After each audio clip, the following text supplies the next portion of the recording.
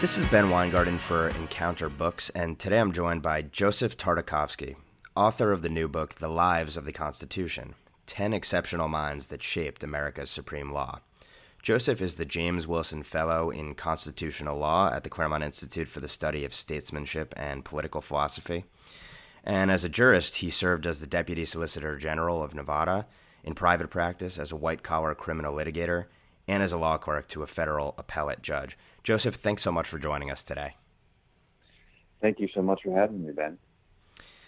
If one were writing any kind of American history, it would seem to be a daunting task to pick only 10 people through which to trace the arc of our nation. And Lives of the Constitution tells the story through the characters of Alexander Hamilton, James Wilson, Daniel Webster, Stephen Field, Alexis de Tocqueville, and James Bryce, Woodrow Wilson, Ida B. Wells Barnett, and Justices Robert Jackson and Antonin Scalia. What was your rationale for picking these 10 figures specifically?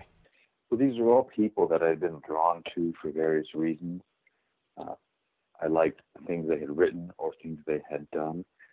And I like them in particular because at least a good half of them are people that are quite unknown, I think, today.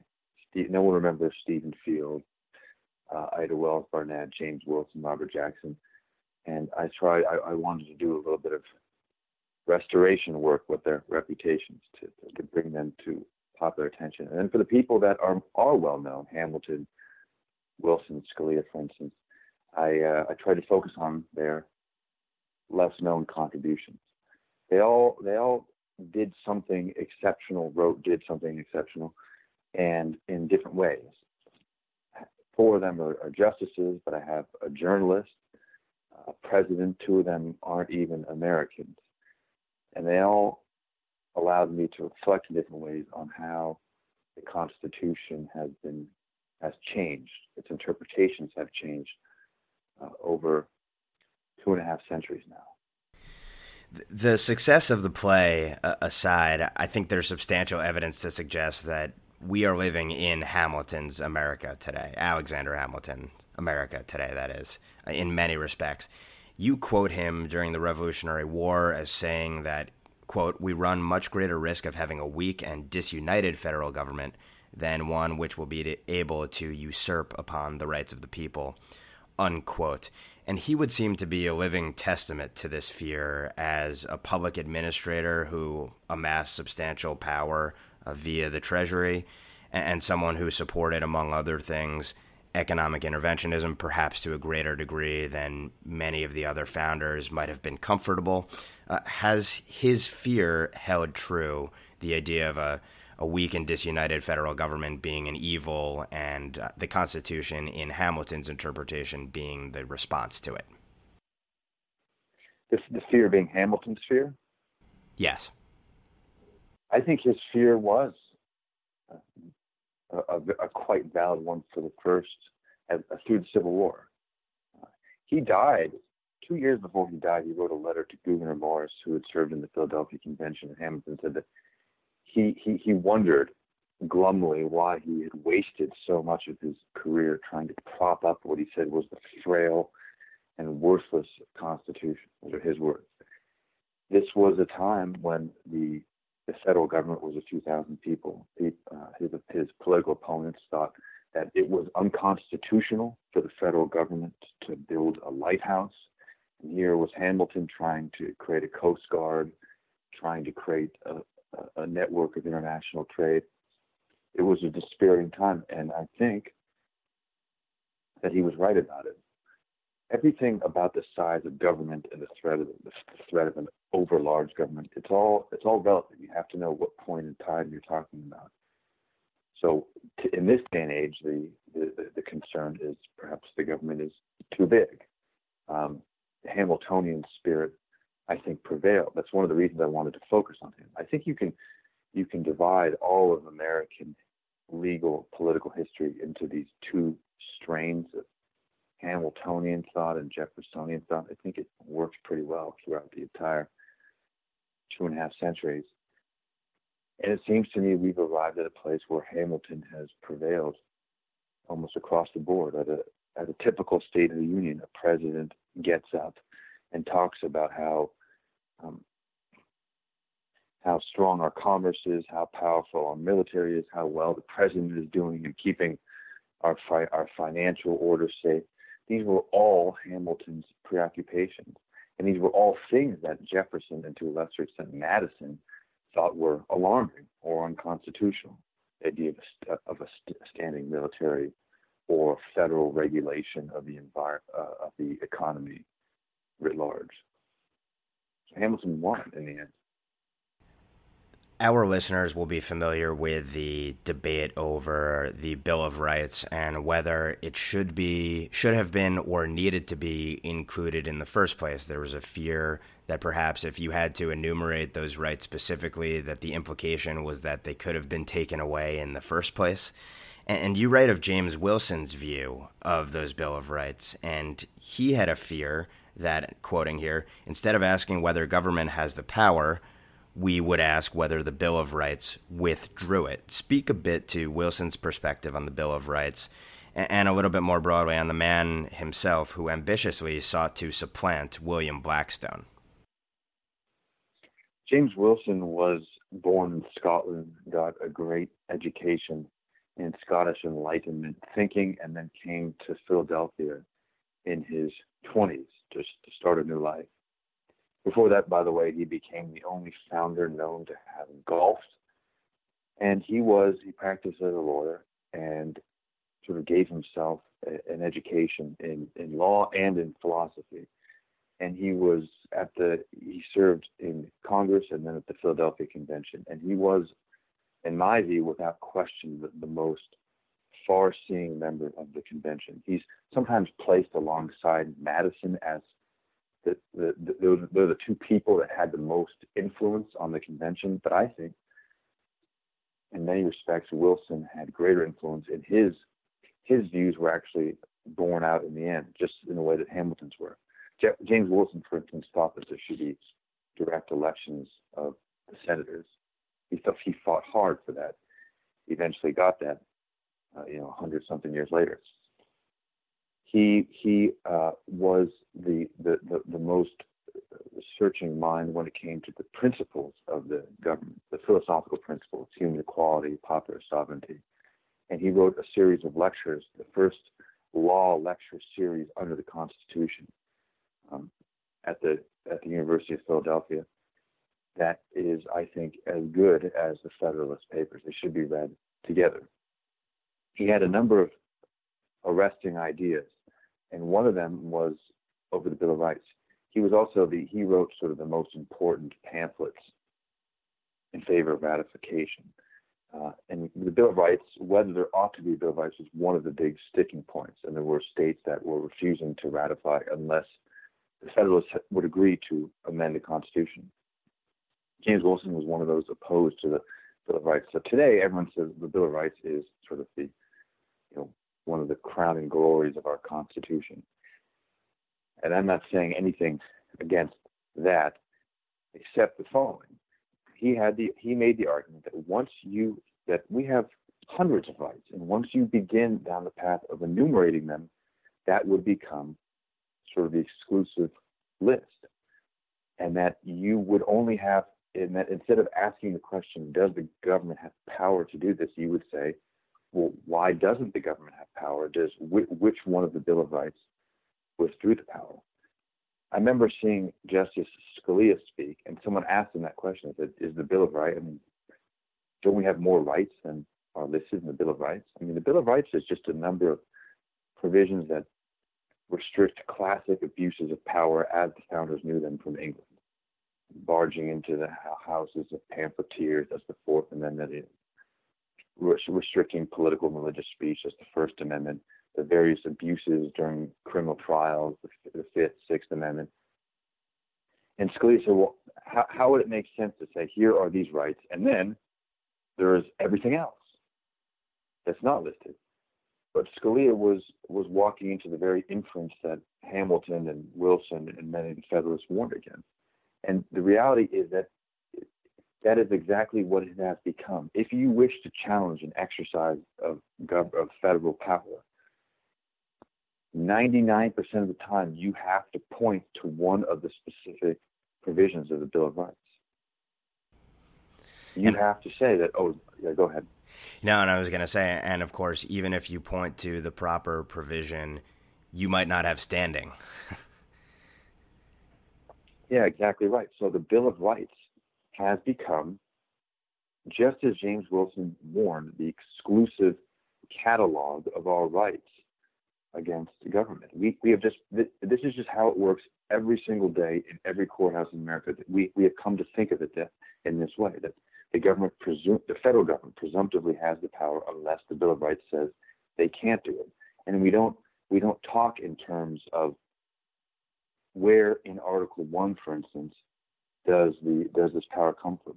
Now, there's been an effort in Congress to sort of say, this comes up periodically, they'll pass a resolution that says you have to point to the specific federal power under which this law is passed, but we don't do that.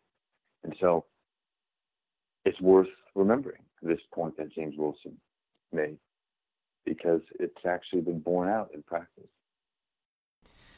Of Daniel Webster, you assert that he is the link between Federalists like Hamilton, Wilson, and George Washington, and Republicans like Abraham Lincoln. Explain what you mean there. Webster was one of the preeminent statesmen of the first generation after the founders. So his dad had served in the Revolutionary War. His dad had guarded George Washington. Webster had served in Congress when Madison was president. And Webster's preoccupation was to preserve the founding. And it was in peril when he was serving in office. He joined Congress in the late 1810s and then served in public life until 1850. He was watching the thing unravel as we headed towards the Civil War, and he couldn't believe that it would be the first generation to follow the founders that were about to fumble away what he thought was the greatest glory in human history, the winning of the Revolutionary War and the framing of the Constitution. Webster stood. This is just another example of these quirks of history. Webster was clearly, like Hamilton and like Lincoln, they were sort of conservatives of the day. They wanted federal power to help spur the economy, to defend the country, and that was the task. That was the task of his generation. The Webster tried as best he could to channel the founders. He would say that he imagined them sort of looking down on him from the clouds above, and everything that his famous speeches. I mean, we see them in Lincoln's speeches. Webster was the one that talked about a house divided can't stand. Webster had the line about the best hope on earth. I think Lincoln had the last best hope on earth. Lincoln thought Webster said one of Webster's speeches was the best speech he'd ever read. So I think you can draw this clear line between them. But I guess for our purposes, it's a bracing thing to think about, because the conservatives of the day, of the first, let's say, 80 years of our history, were devoted to building up federal power against state power.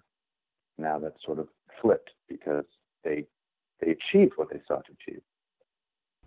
They were too successful. Yeah, perhaps, yeah.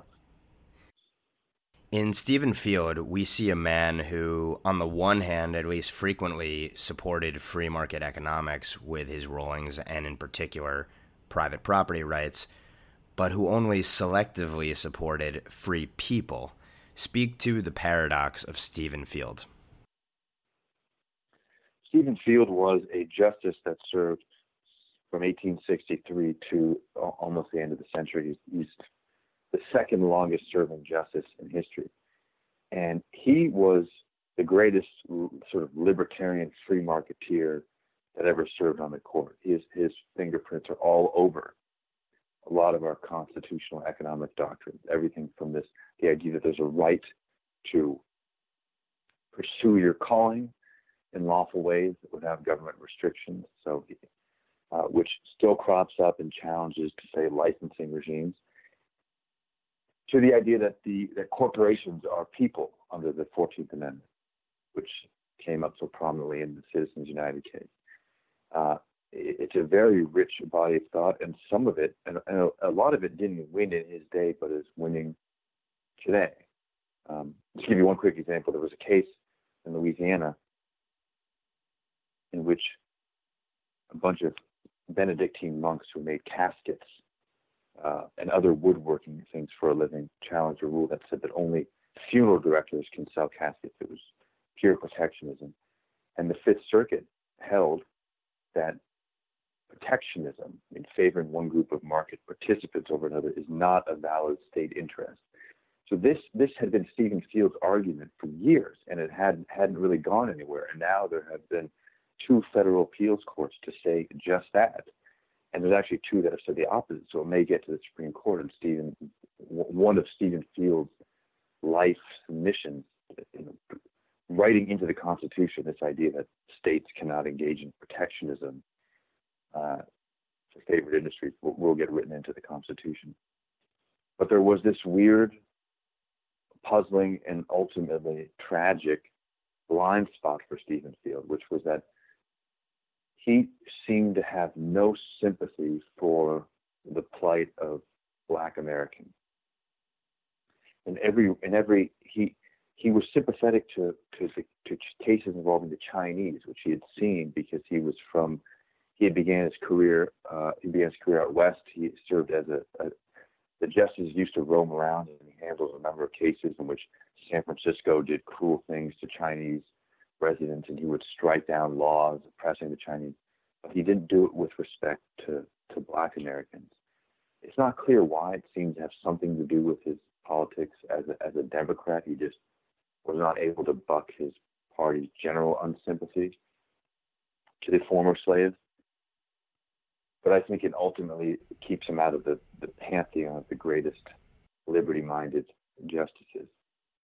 The prevailing narrative with respect to Tocqueville is that he was the preeminent observer of early America, and you suggest, not to denigrate Tocqueville, that he was in many ways a stylist who frequently generalized to a large extent, whereas James Bryce had underappreciated insights about the American political system. What did Bryce emphasize that Tocqueville missed? Well, I find, so Bryce was for a while, Bryce tried to displace de Tocqueville as the greatest European writer on America. And I think for a time, they were in rivalry, and Tocqueville now eclipsed him.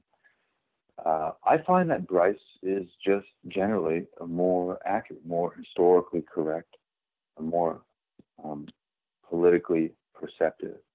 Bryce's starting assumption was that America was sort of a sort of revised version, and he thought in many ways improved version of the English system. And he thought that American values were middle class values. He noted all the different ways in which we had actually taken constitutional provisions from England. For instance, the idea that the House of Representatives has to originate money bills that was from the House of Commons that had that power. By contrast, Tocqueville, as great as he was, I do think self-consciously. He said it in letters. He said, someone wrote him and said, "I hear you're working on this great book of political philosophy and you want to make it a classic. I bet it has a lot of good ideas."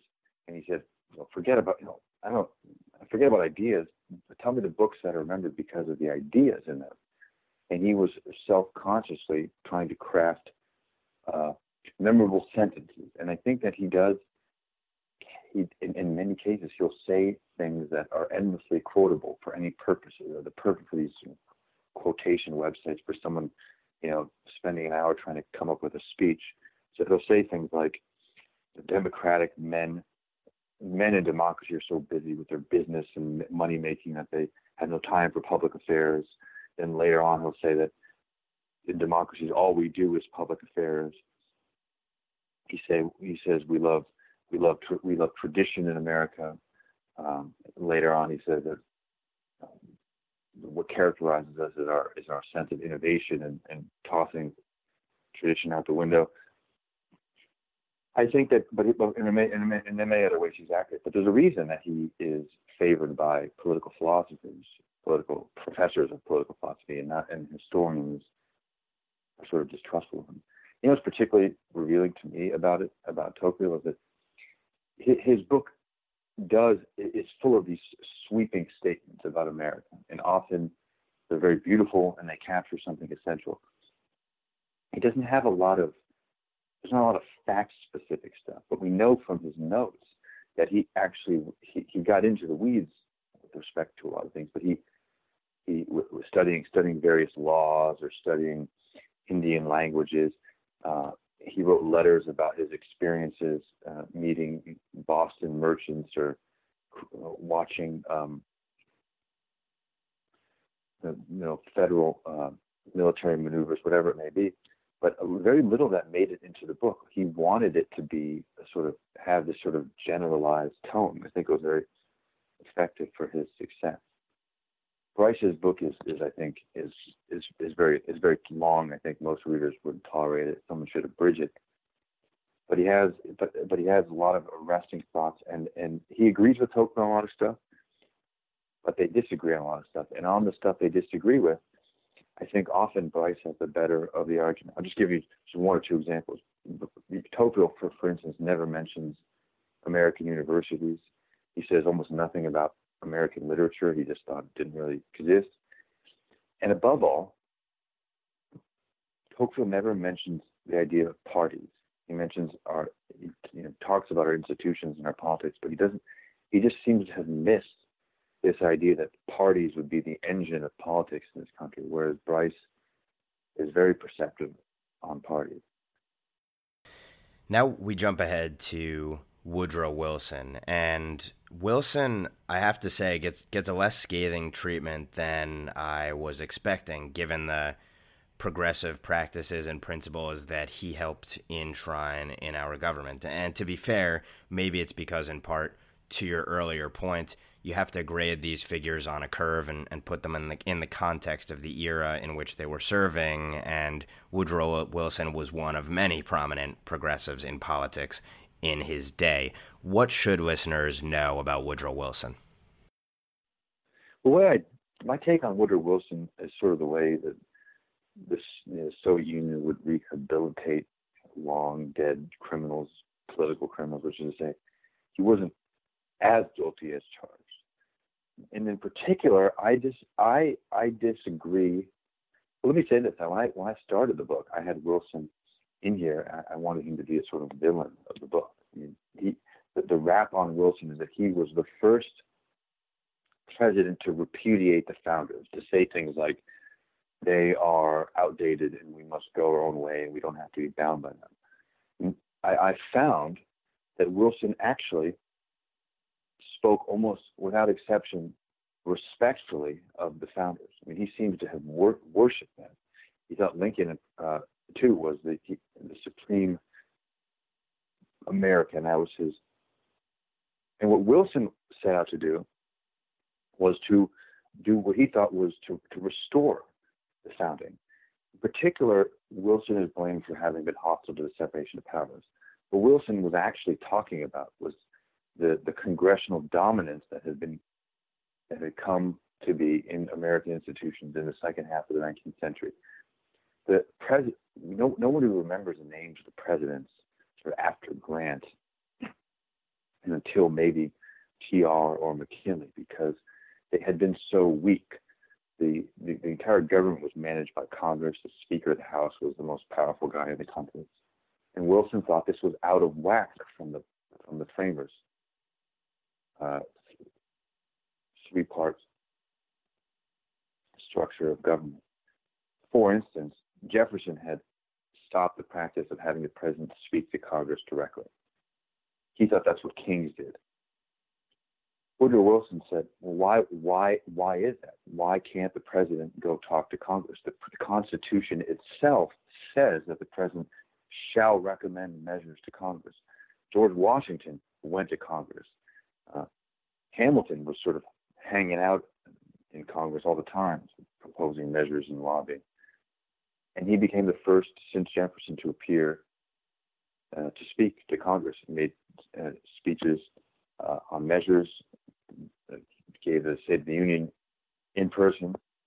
Members of Congress thought this was a violation of the separation of powers.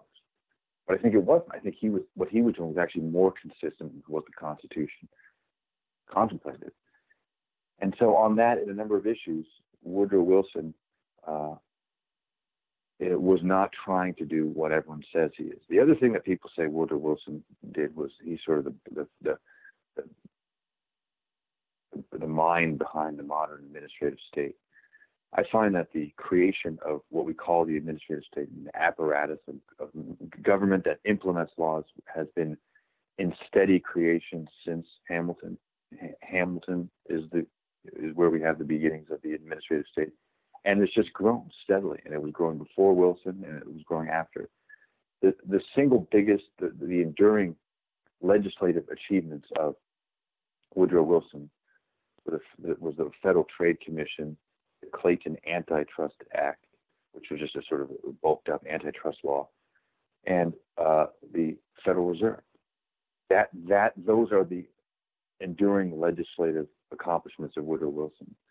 No conservatives today actually think that those are unconstitutional or would like to reverse them, just as the three Republican presidents, Harding, Coolidge, and Hoover, after Woodrow Wilson, did not reverse any of Woodrow Wilson's legislative achievements. So I don't know where this comes from, this idea that he was the father of the administrative state, except to say that he wrote about it a little bit as a scholar. He had been a scholar for about 25 years. But Woodrow Wilson is a very interesting person with whom to reflect on America, because he has a body. There's no president, including even Madison, had produced such a systematic body of constitutional scholarship. And so once you spend time with Woodrow Wilson, I think you come away a little more impressed than you might, and I think helps reframe things in a new light. So I try to do that in the book. Speak to the significance of the life of Ida B. Wells Barnett. Ida Wells was a black woman born a slave in Mississippi during the war. Her parents die young from yellow fever, and she raises her siblings teaching school in Memphis. Ida Wells Barnett seems to me an example, an illustration of the way in which cultural and political change can eventually become written into our interpretations of the Constitution. That's one of the points of my book, is to show that the text outside of amendments doesn't change, but our interpretations of it are undergoing almost constant change, and sometimes the source of the change is cultural. Her life changes when her best friend is murdered, lynched, and she starts writing about it. She had been dabbling in journalism, but she starts hammering the white leadership of Memphis. They chased her out of town. She goes to Chicago and starts doing it on a national level, and becomes the most important crusader against lynching in the country. At her peak in the 1890s, she was second only to Frederick Douglass in terms of her renown as a black public intellectual. She not only wrote about it, she wrote about it as a journalist, but also pioneered certain techniques that we would think of as associated with criminal defense. So when someone would get arrested, she would go to the jail, interview the person, take a statement, and sometimes it would be used in court. This was a time when the Supreme Court had done almost nothing to stop the institution, the acts of thousands of acts of lynching, which sometimes were just sort of street murders, but also at other times were legalized murder. I mean, using the forms of state criminal justice to kill people. Her work on exposing how sordid and brutal lynching was helped awaken the conscience of the North, and this eventually even got to the Supreme Court. And there was a terrible massacre in 1919 in Arkansas. 100 black farmers were killed essentially by their neighbors. It was like a pogrom. She was apparently the first on the scene. This is in a town called Elaine, Arkansas.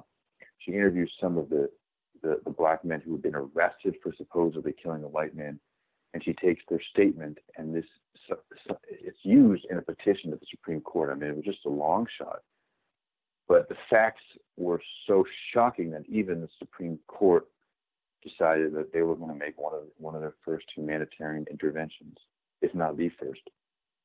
The among other things, the state of Arkansas had set the execution date weeks before the trial had even begun, and the Supreme Court said, "This is not constitution. This is not constitutional justice. This is not permissible in this country." And it was the beginning of a change in which federal courts would start doing their job with respect to protecting the rights of black citizens in the South. It would pick up steam in the 30s, and then by the 60s we'd have a full-scale rights revolution. But I think Ida Wells played an important role in inaugurating that change. Justice Robert Jackson, who, it bears noting, received no undergraduate or law degree, and I concur with your assessment in the book that he had a lot less to unlearn than many of our betters who have served at the higher levels of our justice system or our judiciary branch. He had a meteoric rise as a jurist, from Solicitor General to Attorney General to the Supreme Court to Chief U.S. Prosecutor at the Nuremberg trials, in no small part by kind of hitching his wagon to FDR. What is Justice Jackson's legacy? Yeah, Justice Jackson, as you say, he began doing these sort of livestock cases, when people are fighting over the paternity of a horse or something in barns.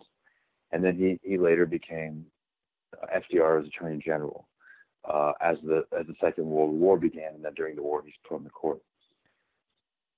Justice Jackson is one of the he made a number of contributions, but just to take one example, I think he's our greatest theorist of war powers, much in the news as of late, and it came from his practical experience. FDR was probably, in terms of just the raw power that he exercised because of the time and during the war, was probably the most powerful president we've ever had. And Jackson, by contrast, was the most powerful Attorney General, and he had to deal with a country going into this total war. He came up with, for instance, I think the best way that you could think of war powers. War powers have always been one of these indefinable parts of the Constitution. Some of the powers seem to be given to Congress, some to the president. He came up with the idea that you'd have a three-part system where if the president, if Congress gives the president a certain power, then the president has almost free reign. If Congress is silent, the president has he's in this twilight zone of power. And if Congress sort of attempts to withdraw a certain power, whether over war, immigration, foreign diplomacy, then the president's power is at its weakest. He did a great deal to keep this country liberal, in which I mean not sort of in a partisan sense, but in a sort of free sense during the war. Employers were writing him, at the beginning of the war, he was getting letters from major corporations, asking should they fire all their foreign-born employees as part of the war effort. He was saying, no, they have a duty to remain loyal, but we have a duty to be fair to them. Many other instances like that. Last but certainly not least, we come to Justice Antonin Scalia. He could be chosen as your 10th and final figure in Lives of the Constitution for any of a number of reasons, from his immense intellect to his kind of underdog upbringing, his forceful personality, his artistic writing, And, the clear joy that he exuded in his position as a Supreme Court justice and in lower positions as well. What was the reason that Scalia was the modern Supreme Court judge that you chose as the 10th and final figure to profile in Lives of the Constitution? I was drawn to him for all the reasons you mentioned, but I wanted to give him the last word because his life's work seems to me to have been, above all, warning Americans that ever greater parts of their life are being subsumed by the federal courts, and in particular the Supreme Court. To point out to people that every time the court makes a new constitutional decision in ever more areas, prisons, schools, welfare, free speech, religion, national security, the court is withdrawing that issue from the democratic realm, is constricting the scope of decision-making power that people have. Being warned about this for 25 years.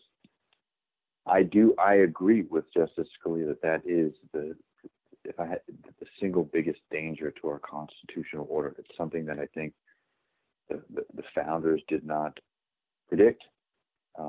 The way that the courts, federal courts, would aggrandize power over time. It's an exceptional power, and at present, it's now making its forays into, in the last few years at least, its forays into what was essentially the last off-limits area, which was national security.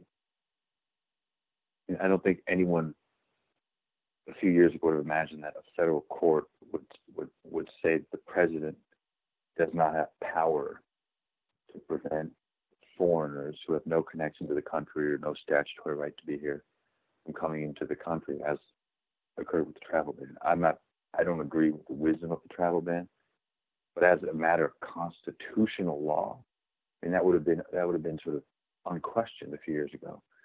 And the fact that the courts have they feel comfortable saying that we don't think the president has proved this national security question to our satisfaction is an extraordinary thing, and I think a dangerous thing. And so Scalia's lesson, I want to do my small part to amplify that. The name of the book is The Lives of the Constitution, 10 Exceptional Minds That Shaped America's Supreme Law, and we've been speaking with its author, Joseph Tartakovsky. Joseph, thanks so much for taking the time to speak with us today. Thank you, Ben. Great to be with you. For more from Encounter Books, visit us at EncounterBooks.com and follow us on Facebook and Twitter.